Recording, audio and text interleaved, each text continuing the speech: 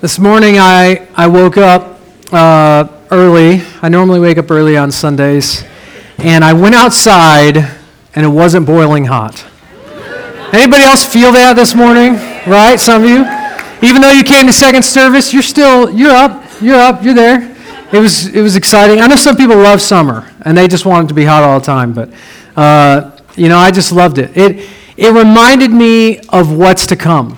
There's something to look forward to in the new season, in the fall season. And, I remember when Pastor Steve, I know most of you know Pastor Steve, retired pastor here, he would open up and he would welcome, and a lot of times he would mention the weather, he'd mention outside and the things he saw. And what I loved is he always viewed creation with hope and beauty and design of remembering God's goodness to us and remembering Jesus is coming. Jesus is coming back. And there is a cool air in it's gone now. It's not, it's a whisper. But it was there. It was there this morning. And, Jesus is coming back. All of you who are hungry for God to speak to your hearts, would you pray with me? I'm going to pray again. Pray with me. Heavenly Father, we love you because of what you did. We love you because of who you are. You're still working now. You're still doing good things. And we know that you're going to come back. So as your children, we ask, would you speak to our hearts? Speak to us through your word. Help us as a church family to draw our attention to you. Would you do a mighty work in this room and through this service? Would you gift those who are serving even though they don't deserve it? Would you gift us to encourage one another to love and good deeds? Would you do the work that no man can do because of who you are and what you've done? And we depend on you. You're our only hope. So we look to you. We pray all this in Jesus' name. Amen. May 24th of this year. I don't know if any of you remember what you were doing on May 24th. May 24th was actually somewhat of a sad day for our nation. A tragedy occurred in Uvalde, Texas on May 24th. I don't know if any of you remember that. I don't want to go into too many details, but lives were lost. An enemy decided that he was, out of hate, going to attack people. And tragically, people died. May 24th. It's still in the news. There's still ongoing issues surrounding it. But one of the biggest outcries of that day and that school was the hesitation of people to confront the enemy. The hesitation of those who were called on the scene to go in and confront that enemy and stop that enemy from tragically taking lives. People were outraged. Lots of people were there. 376 authorities figures were there on the scene. And it took them 77 minutes to confront the enemy. In a similar way, that tragedy is happening every day in the church. What do I mean by that? There's an enemy that is attacking people, devouring them, as the New Testament tells us. Like a lion preying on people and destroying them, killing them, taking their joy, taking their lives, taking what God wants to give to them, stealing, killing, destroying. And there is only one group of people that are called on the scene. Only one. The church is called on the scene. We have a commander, a chief, that has given us the Great Commission, has given us the power, has given us the weapon, we're not waiting for an invitation. We're not waiting for a call. It's not that we don't know what's happening. Lives are being lost and people are dying. A spiritual death, physical death, dead in their trespasses and sins.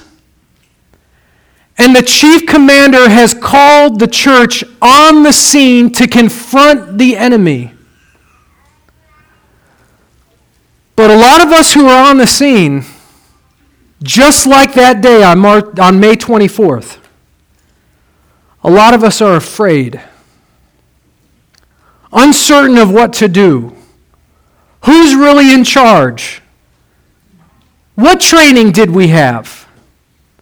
Am I willing to go in and risk my life and face the enemy to possibly save the lives of others? That same tragedy is happening every day. Do you know every second 2 people die? 2 more people. Gone. Stepped into eternity. 4 more people, from when I just said that, are walking into eternity. 4 more people are walking to either heaven or hell. They are entering, and there's an enemy that's trying his best, and with all his cronies, working his best, working his fingers to the bone with rage and anger, is fighting and attacking and killing, working so hard to take the lives of people. And the church is called on the scene. We're there. The question is, are we acting? Are we taking it seriously? Do we see it for what it really is? Or are we in shock? Are we ignorant? Are we just complacent? Are we afraid? Why aren't we going in? Is the question of the age. We are on the scene. There's no question about that. The commander has given the call. We've been given instruction. We've been trained. We've seen the example. We have the power. We have the armor. We have the weapon. We have everything we need. The question is, are we sleeping? Are we hiding behind a corner, just worried about our safety and our comfort in our own lives? That's the question for the church. And I want to show you in Paul's letter to the Thessalonians. I want to show you 3 lessons we can learn from Paul's example in ministry of reaching the lost. But I want you to remember the why. Because the why is not directly, explicitly explained in 1 Thessalonians chapter 2. Now, it's explained in the book of Acts. It's given throughout the New Testament. It's shown in the sacrifice of Christ. But you have to remember, why did Jesus come? Why did Paul go? And why are we the hope of the world? You have to remember the why to really learn these 3 lessons. So I want to show you in 1 Thessalonians chapter 2, lessons we can learn from the missionary Paul. But I want to remind you, we're not waiting on Paul. The situation isn't, better call Paul. Better call, and his name was Saul too, actually. Better call Saul. We're not waiting. We're not calling missionaries. God has already called you. I'll read through the passage and then we'll learn the 3 lessons together. In 1 Thessalonians chapter 2, verse 9, Paul writes to them, he says, "For you remember our labor and hardship, brothers and sisters, working night and day so that we would not burden any of you. We preached God's gospel to you." The idea is, as we preach God's gospel to you. Verse 10, you are witnesses, and so is God, of how devoutly, righteously, blamelessly we conducted ourselves with you believers. As you know, like a father with his own children, we encouraged, comforted, and implored each one of you to walk worthy of God, who calls you into his own kingdom and glory. In just those 4 verses, we have a how-to. We have instruction, but you're not going to care unless you keep in mind the why. Why did Paul do this? Why did God decide for this particular letter to be preserved for us as his inspired, authoritative word? Why is Paul telling these Christians, remember this, look at this, mimic this, follow me, get the example? Why is God wanting us to know this? So, 3 lessons we can learn from Paul's example of reaching unbelievers. Number 1, it takes hard work to remove barriers. One lesson we can learn about the example of Paul is it is hard work to remove the distractions and the hindrances and the walls put up between us and those we are called to share the good news with. Look at what he says. He says, for you remember. Now, why is he saying this? Is he sitting there going, hey, you remember that time? Yeah. Why you bring it up? Oh, nothing. Why is he wanting them to remember? Paul, just like he classically does, remember this? Now you do it. Remember this? It's so that you would do it. Why did God preserve this? So that we would learn from it. This isn't about someone else. This isn't a third party. This is us. For you remember our labor and hardship.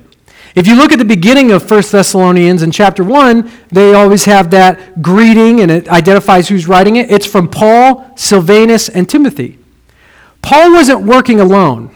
Whenever Paul was alone, it was unintentional, and it always sounded sad. You guys remember when he's like, everyone left me. And that wasn't like, hey, everyone left me. It's more like, everyone left me. You know? Paul wanted to work together. We need each other in ministry to work hard. We can't do it alone. We need one another. He says, for you remember our hardship and labor. Our labor and hardship. Those 2 words, labor just means labor. You know, we've been talking about Labor Day. Will is free labor if anybody's looking for free labor, obviously. Working hard. God gave us work. You know, work is good. Do you know that work was given to man before the fall? Work is not a result of sin. Work is God inviting us to care for his creation. It's a joy. It's good. It was before sin. And so God invites us into work. Now work is toil and labor and by the thorn and the sweat of your brow. It's difficult. But God has still called us to work. And Paul's like, you remember how we worked, labor, and then he uses the word hardship. That word, it's a different word. It's used to mean like working against difficult circumstances. Like when you're working, but you feel like you take 1 step forward and 2 steps backward. You're working your fingers to the bone. It's hard. You're getting scrapes and calluses. You're hurting yourself. You're hurting your back. You are working so hard that it's tearing your body down. It is heavy upon you. It is pressing upon you, and it is difficult. And he says, you remember how we worked? How we worked like that against persecution and accusation and beatings, floggings, being lied about, having our reputation spoiled by the lies of others. You remember that hard work? Because if you look in Acts chapter 18, you find Paul and Silvanus and Timothy went to Thessalonica. He went there on his 2nd and 3rd missionary journeys. He brought Timothy along with him during his 2nd missionary journey, and Silvanus with him. And they worked really hard. They were only there for about 3 weeks. And they worked so as not to receive money from the Thessalonians, because he didn't want them to see him as like what we think of as a TV evangelist who just wants money. So he's saying, remember how we worked really hard night and day so that we would not be a burden to you? That burden means to weigh you down. We didn't want to burden you, but why? Because we're just nice guys. No. Did God preserve this so we would think highly of Paul? No. The reason that Paul worked like this, even though he didn't have to, is because he knew if he received from them and he took from them, it would distract the gospel message. That's why he says we worked like this so we wouldn't be a burden as we preach the gospel to you. We wanted you to hear the gospel without this wrong accusation or this thought that we just want your money. We worked really hard. Paul didn't have to do that. As an apostle, he could have received from them, but he chose not to. Why did Paul choose the lesser traveled path, the more difficult path? Why did he work so hard? Because he wanted them to hear the good news and not be distracted. You know what we learned from Paul? It takes really hard work to remove barriers from the lost people around us so we can witness to them. It takes sacrifice. It takes work on our part. It's like we choose to work for them. I like to call it premeditated evangelism in the first degree. It's where you intentionally think.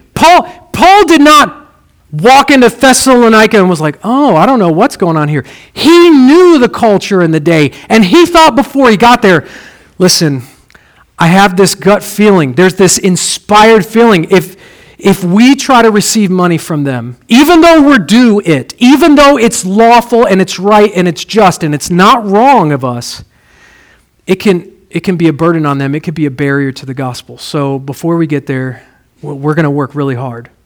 Timothy, we're going to need your young self.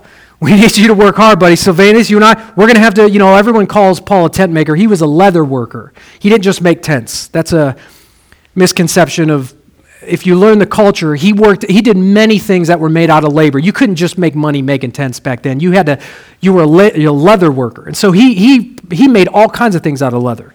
And he learned to do that craft, probably because that's easier than wood, takes less machinery. You had a rag, a few tools, you can use leather. So it was a job where he could get into and make some money.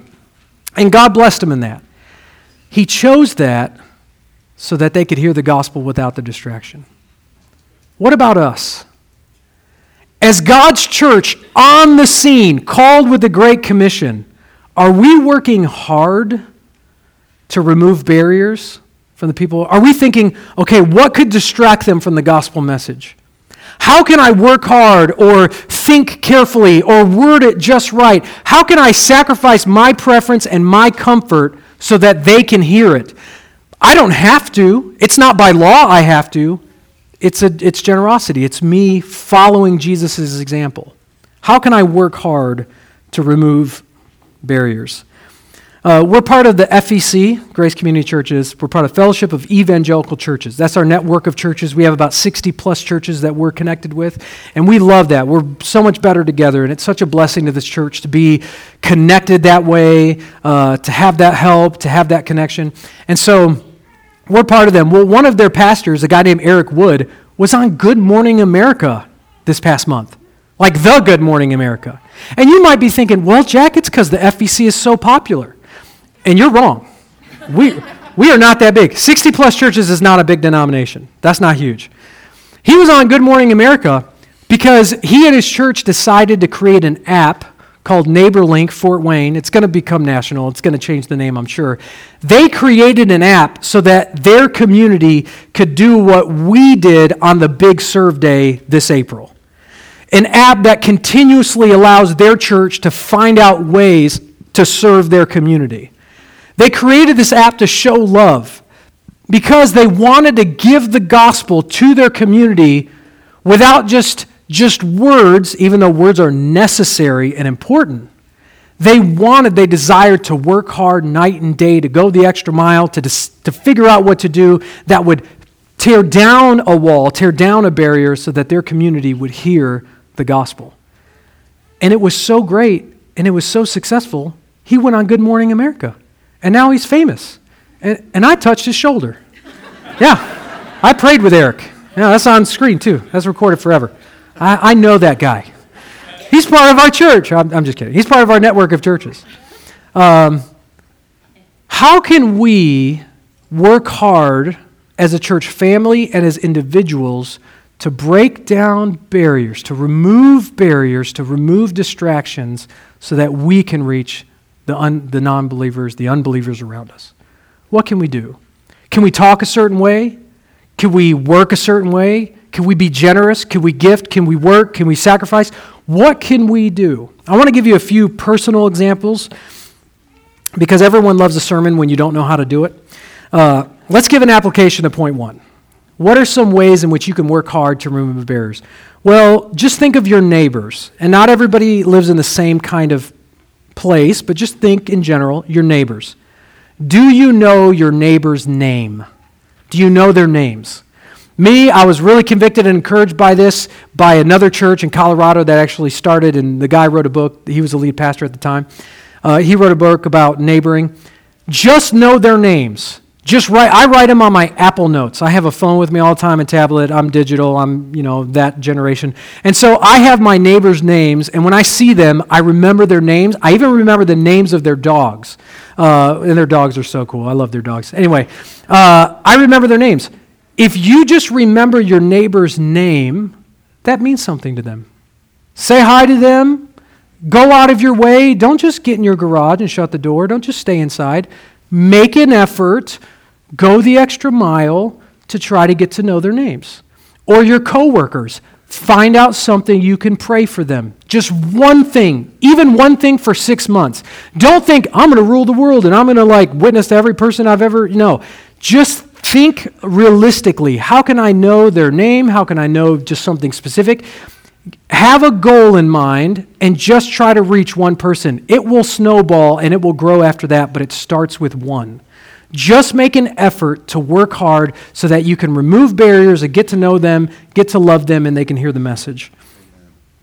In an illustration, I live in a neighborhood that looks nice, so even against my better judgment and desire, I have to keep my lawn up pretty good.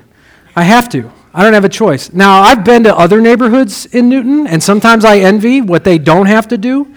I have to do it because I don't want to be the pastor on the block that's a lazy bum and his yard looks horrible. I don't want that barrier to be between them and hearing the gospel because you know what? People are waiting for Christians to fail. They want an excuse to not hear it. They're thinking all the labels and all the negatives. They're kind of just, our culture is built for that. And so sometimes you have to work hard, even though, does God care about my lawn? No. I don't have a love relationship with my grass. We have a very distant relationship. If my grass died today, I'd be like, eh. But because I love my neighbors, and it makes a difference if they're going to hear the gospel, just like the Thessalonians would not hear Paul, which is why he said it. I have to work hard and premeditated evangelism in the first degree. I got to think, how can I remove this barrier? How can I work hard and be creative? Just pray. The Holy Spirit's super wise. He will give you insight. He will give you encouragement. But don't make excuses. Don't make excuses not to go in. Don't be afraid. The Spirit that's in you is more powerful than the one that's in the world. God has given you a weapon. You're not outgunned. He's given you armor. You're not defenseless. You have what you need to reach your neighbors. Don't make excuses. What if God made excuses like we do? Let's just play a game for a minute. What if somebody talked to Jesus in heaven and was like, you got to reach lost people. And he's like, you know what? Here in heaven, I don't live around a lot of lost people. I don't work with lost people. I mean, all the angels now, they're all fine. A third of them left, but I don't work with them. I'm just not around a lot of lost people. And what if he was like, and I don't know, they might reject me. They might reject me. They might say lies about me. It might ruin my reputation with some of them. I might suffer. I might lose my job. They might hate me. What if Jesus was like, it's too hard to work hard for them?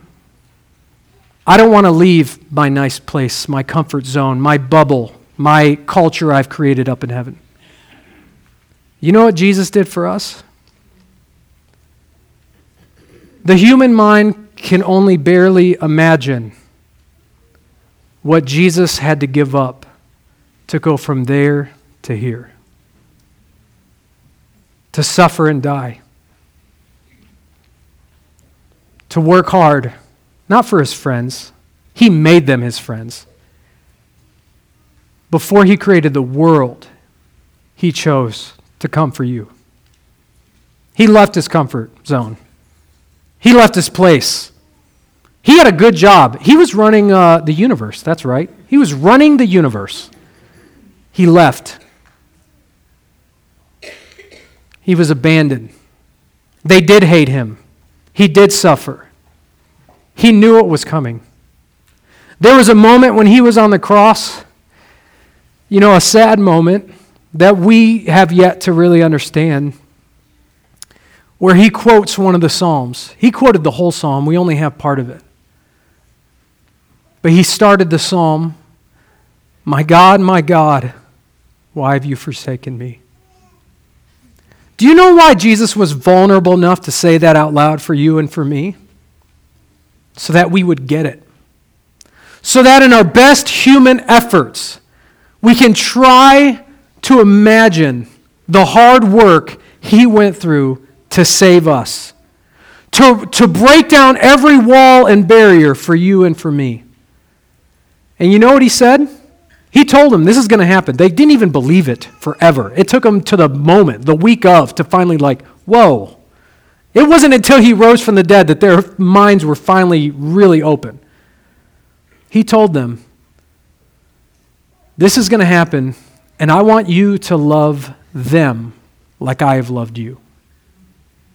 I want you to love them like I've loved you. When you love someone, you'll work hard for them. You know why Paul's saying? For you remember this, our labor and hardship, how we work night and day to not be a burden. Why? So that we could preach the gospel to you.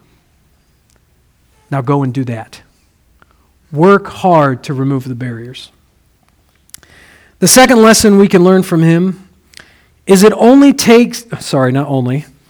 takes holy living to earn credibility. If you're going to reach non-believers, you can't be just an openly obvious, disgraceful hypocrite. You just can't be. If you're going to say, hey, follow Jesus, and you are obviously not following Jesus, it's going to look bad. It's going to turn people away. Now, this is not a guilt and shame session. None of us are perfectly holy and righteous. For you sensitive people, I just want to implore you and urge you. Holy living is much better than whatever you're doing if it's not holy. It's much better. And I know you're struggling and you feel like you can't. God will help you. He will walk with you. Sanctification is a pathway. For you, brother or sister, I know it feels hard, but God is with you. Don't give up. Now, for those of you who are stiff-necked, hard-hearted, rebellious, probably mostly men, that's just truth. I mean, that's real. In our culture, it is. To you, I say, what's wrong with you? Why? How can you not look at Jesus' sacrifice and say, that's a real man? Are you proud of your disobedience?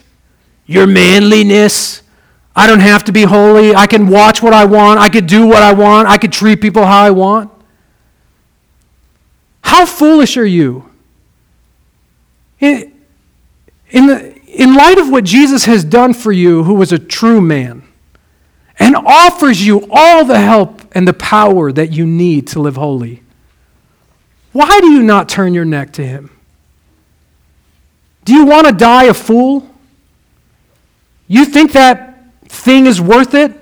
You think that substance is worth it? You think that show is worth it? You think that coarse jesting is worth it? You think that ignoring Jesus at your job is worth it? Is it worth it? Is that better? Is that what a real man is? You know it's not. And for the women, go to women's Bible studies. They'll tell you the women version of that.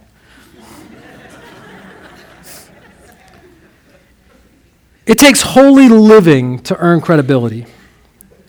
1 Thessalonians 2:10. You are witnesses. He brings up witnesses because he's saying witness matters.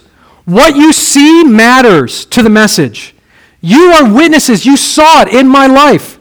You are witnesses, and so is God, of how, and he uses 3 words, devoutly, righteously, blamelessly. You saw my holy living. Devoutly means personal moral holiness. Like just plain Jane, I am following God's law. I want to be pure and holy. It's not funny that sexual immorality. Sexual immorality is not funny. It's not normal. It's wrong. Drunkenness is stupid. It's wrong. It's foolish. It leads to debauchery. It leads to more sinful, silly, boyish, immature actions. Devoutly means a holy life. You're witnesses. You saw how we were committed to holiness. You know what he's trying to teach the church? We need to be committed to personal holiness. Then he uses the word righteously. Righteously is just what it sounds like. It means justice, like in a judicial sense.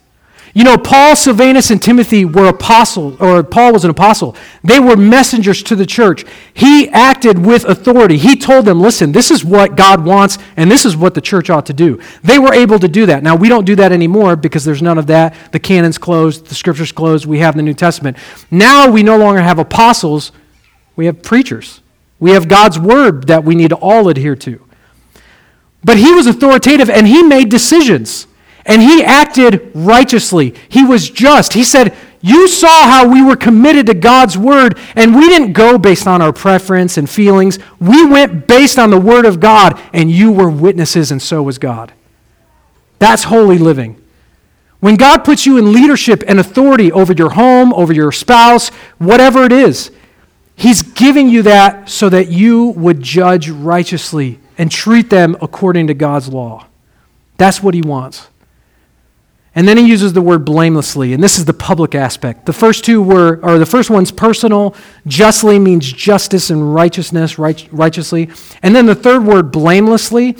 I like this word because it sounds like a candy. It's called amemptos. That's the Greek word, amemptos. We conducted ourselves blamelessly, which means nobody had a credible grievance against us.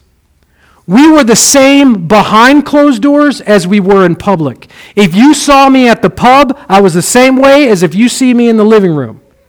When you saw me out in public, the way I acted in front of others was the same when no one was looking and when people were looking. I wasn't one way at church and then another way at work. I was the same man, blamelessly, no credible grievance against me. And he's reminding us of that. God's reminding the church because your witness matters. How you act in public makes a big difference to him because lives are being lost every second. People are dying and going to hell every second. It is a scene of tragedy, and the church is the only plan God has. It's up to you and to me to be that holy example because only through holy living do you earn credibility. You discredit your own witness if you're not committed to holiness. Not if you're not perfect, you're going to be an imperfect. And you know what's really great? Confess in front of people that you've sinned in front of. Say it. People are drawn to humility. They may not want to do it themselves, but they like it. Confess. Be honest. Have a pursuit of holiness. It doesn't mean you're perfect. It doesn't mean you're better than the next person next to you. That's not what he means. Paul wasn't saying, look at me, I'm better. No, he's saying, this is the example that Jesus has given, let's do it. This is the command that the chief gave, let's do it. This is the training we've been giving, let's do it. There's no time to hesitate. More people are waiting for Christians to fail than succeed because they don't want to be judged, and we don't want to give the enemy a foothold by giving into that. Our personal lives matter. What we do in public matters. If you want to reach non-believers, one lesson we got to learn from Paul, our witness makes a difference. And he's telling them, you saw how we acted this way. The third example he gave, I'm going to skip 2 Peter chapter 3, verse 14. The third example he gave, the lesson that we can learn is, it takes personal investment to make disciples. It takes you and me personally involved in people's lives if we want to reach them. Paul wasn't on a pedestal just shouting out to no one and then hiding in a hole and never building relationships with people. He wasn't meeting on the Sabbath or meeting on Sunday or meeting on Monday night and he wasn't meeting distantly with people. There was no social media back then. He was with people face to face, 3D. And it takes that personal investment to make disciples. Look what he says. He says, as you know, like a father with his own children, we encouraged, comforted, and implored each one of you. He gives 3 personal, intimate type descriptions of what he did, and he adds with each one of you. That means like one-on-one. We were personally invested in you. We worked hard for you to be with you. He says, like, as a father is with his children. You know, some people don't reach lost people because they don't care about them. It's hard to admit that in church, but I know some of you don't care about your lost neighbors. You'll say it because it's the right Sunday school answer, but in reality, you don't have feelings for them. You don't care about them. You know you should. You wish you did, but you don't. I know that because I've felt that before, and when I finally admitted it, the church was like, you can't say that in front of other Christians, especially at church. I'm like, what? This is the place where we need one each other more than ever. More than ever, we need the honesty of one another. We need to encourage one another. We need people in this room to come together and say, you know what, I totally was not a good witness yesterday at work. This issue came up and I pretended like I didn't care because I didn't want to cause trouble, and I felt guilty. I knew I should have done something, I just didn't know what. We need people to be honest like that. We need people to say, yeah, I pretty much straight up denied Christ, but I don't want to tell anybody because I know that's the wrong answer. We need to encourage one another and say, it's not just you. People next to you are dealing with those issues in the culture. They're dealing with those moments of failure. We all know what it's like to fail. And we need to love each other because guess what? The world is not going to embrace Christians following Christ. They're not going to encourage you, hey, don't give up. Hey, mercies are new each morning. They're not going to say that. You know who's the only people that are going to say that? Us. We need to encourage one another and be honest and open with one another. And that takes personal investment. That takes us knowing I know one life group meets and they say, hey, how are you walking in? Or something to that effect. How are you coming in? Meaning the real you. How are you doing this week? What's the real truth about where you are? We need to be that kind of personal with each other, like a father loves children. And he uses those 3 words, encouraged, comforted, and implored. So those 3 words, encouraged means to urge strongly, and you can see in the word encourage, it means to put courage into them. When you disciple someone, they're not going to hear what you have to say if they don't feel like you're personally invested, like you care about them. It takes personal relationship to be like, hey, you can do it. You really can. You don't have to stay where you are. God has enough power to move you from where you are. I want to put courage into you. That's what encourage means. I know it's not I-N, but that's the idea. The Greek word en, that preface, actually means into. I want to put courage into you. I want you to know that God can take you where you are. You can do it. Don't give up. That takes personal involvement. That's not somebody from a stage only giving some shout out. That's you guys need encouragement with one another. That's why he's reminding them.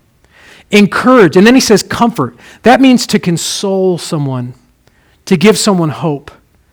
Someone that's grieving, someone that's depressed. They need us to comfort them. that takes personal investment. That takes personal involvement. That takes knowing someone, the real them. In order to comfort one another, we've got to know each other. If we're going to make disciples, when Paul went to Thessalonica, it wasn't like he only talked to a bunch of believers. He started a church. He was talking to lost people, and he was encouraging them. He was drawing them into the fold. So if we want to make disciples, train believers, and get non-believers to get saved, we have to learn how to comfort them. Comforting them means we need to know what's going on in their life and be gentle and consoling and encouraging. Then he uses the word implored. And this one's my favorite because this Greek word, if I say it to you, listen to the first part of the word. The word for implored is martyromai. Martyromai is how you actually sound it. But you know, that's where we get the word martyr.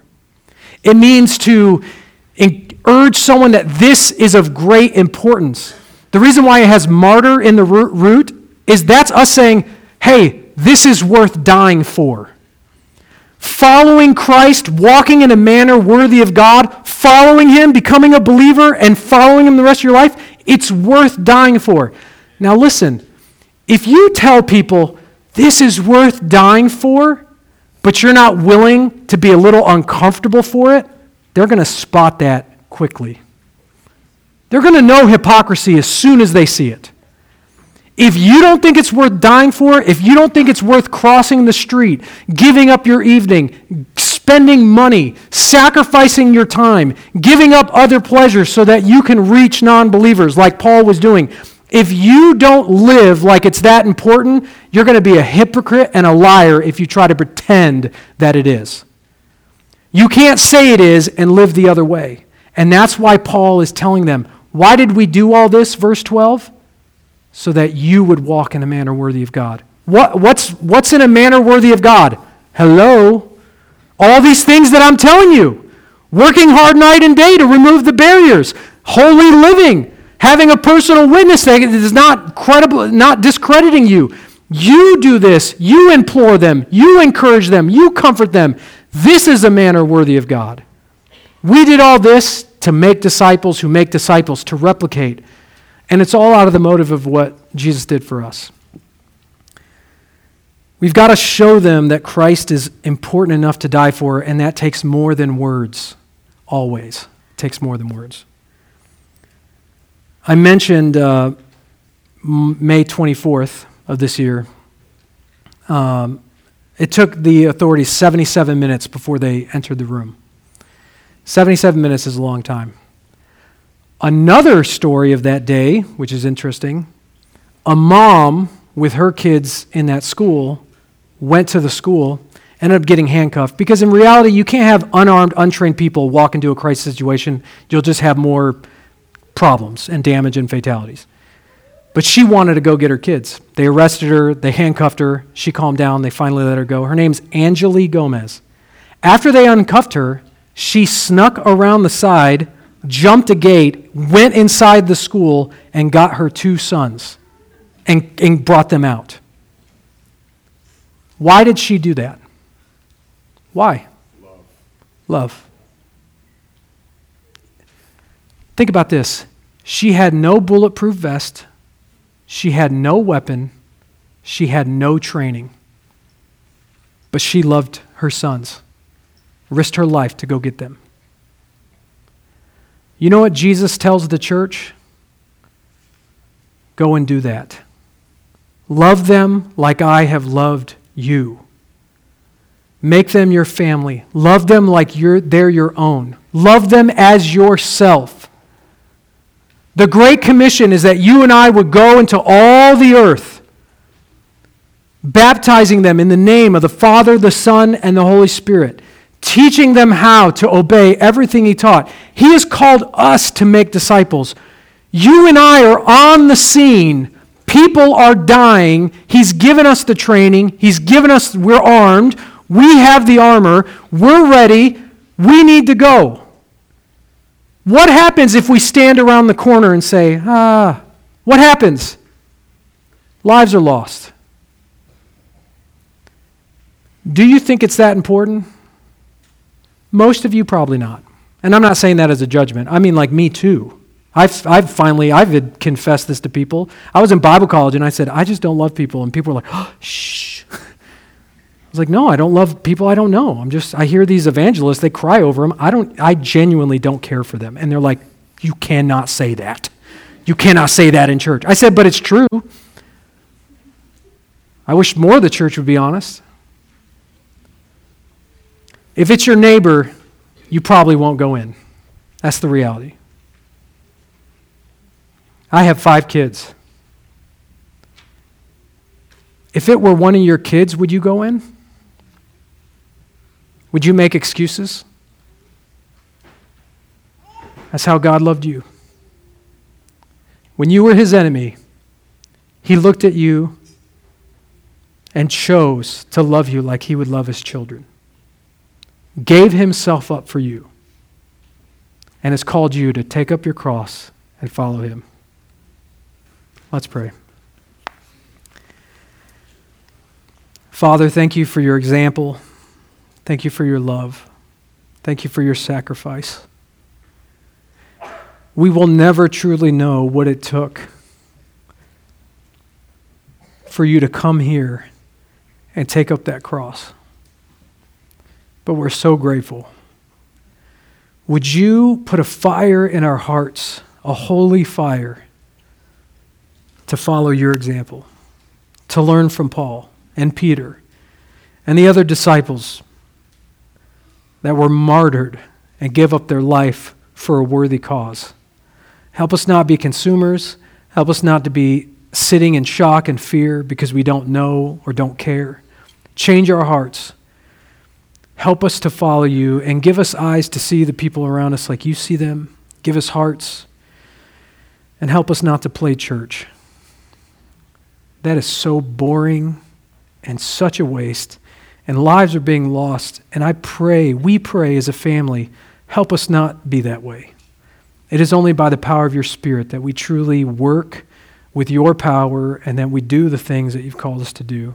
So would you have mercy on us? Give us the joy of working with you. We pray all this in Jesus' name. Amen. The church is the hope of the world. There's no plan B. We are the church. You're not waiting to call Paul. You're not waiting on a missionary. Your neighbors don't need anybody else but you. You are the church. Let's go be the church. Grace, we are sent.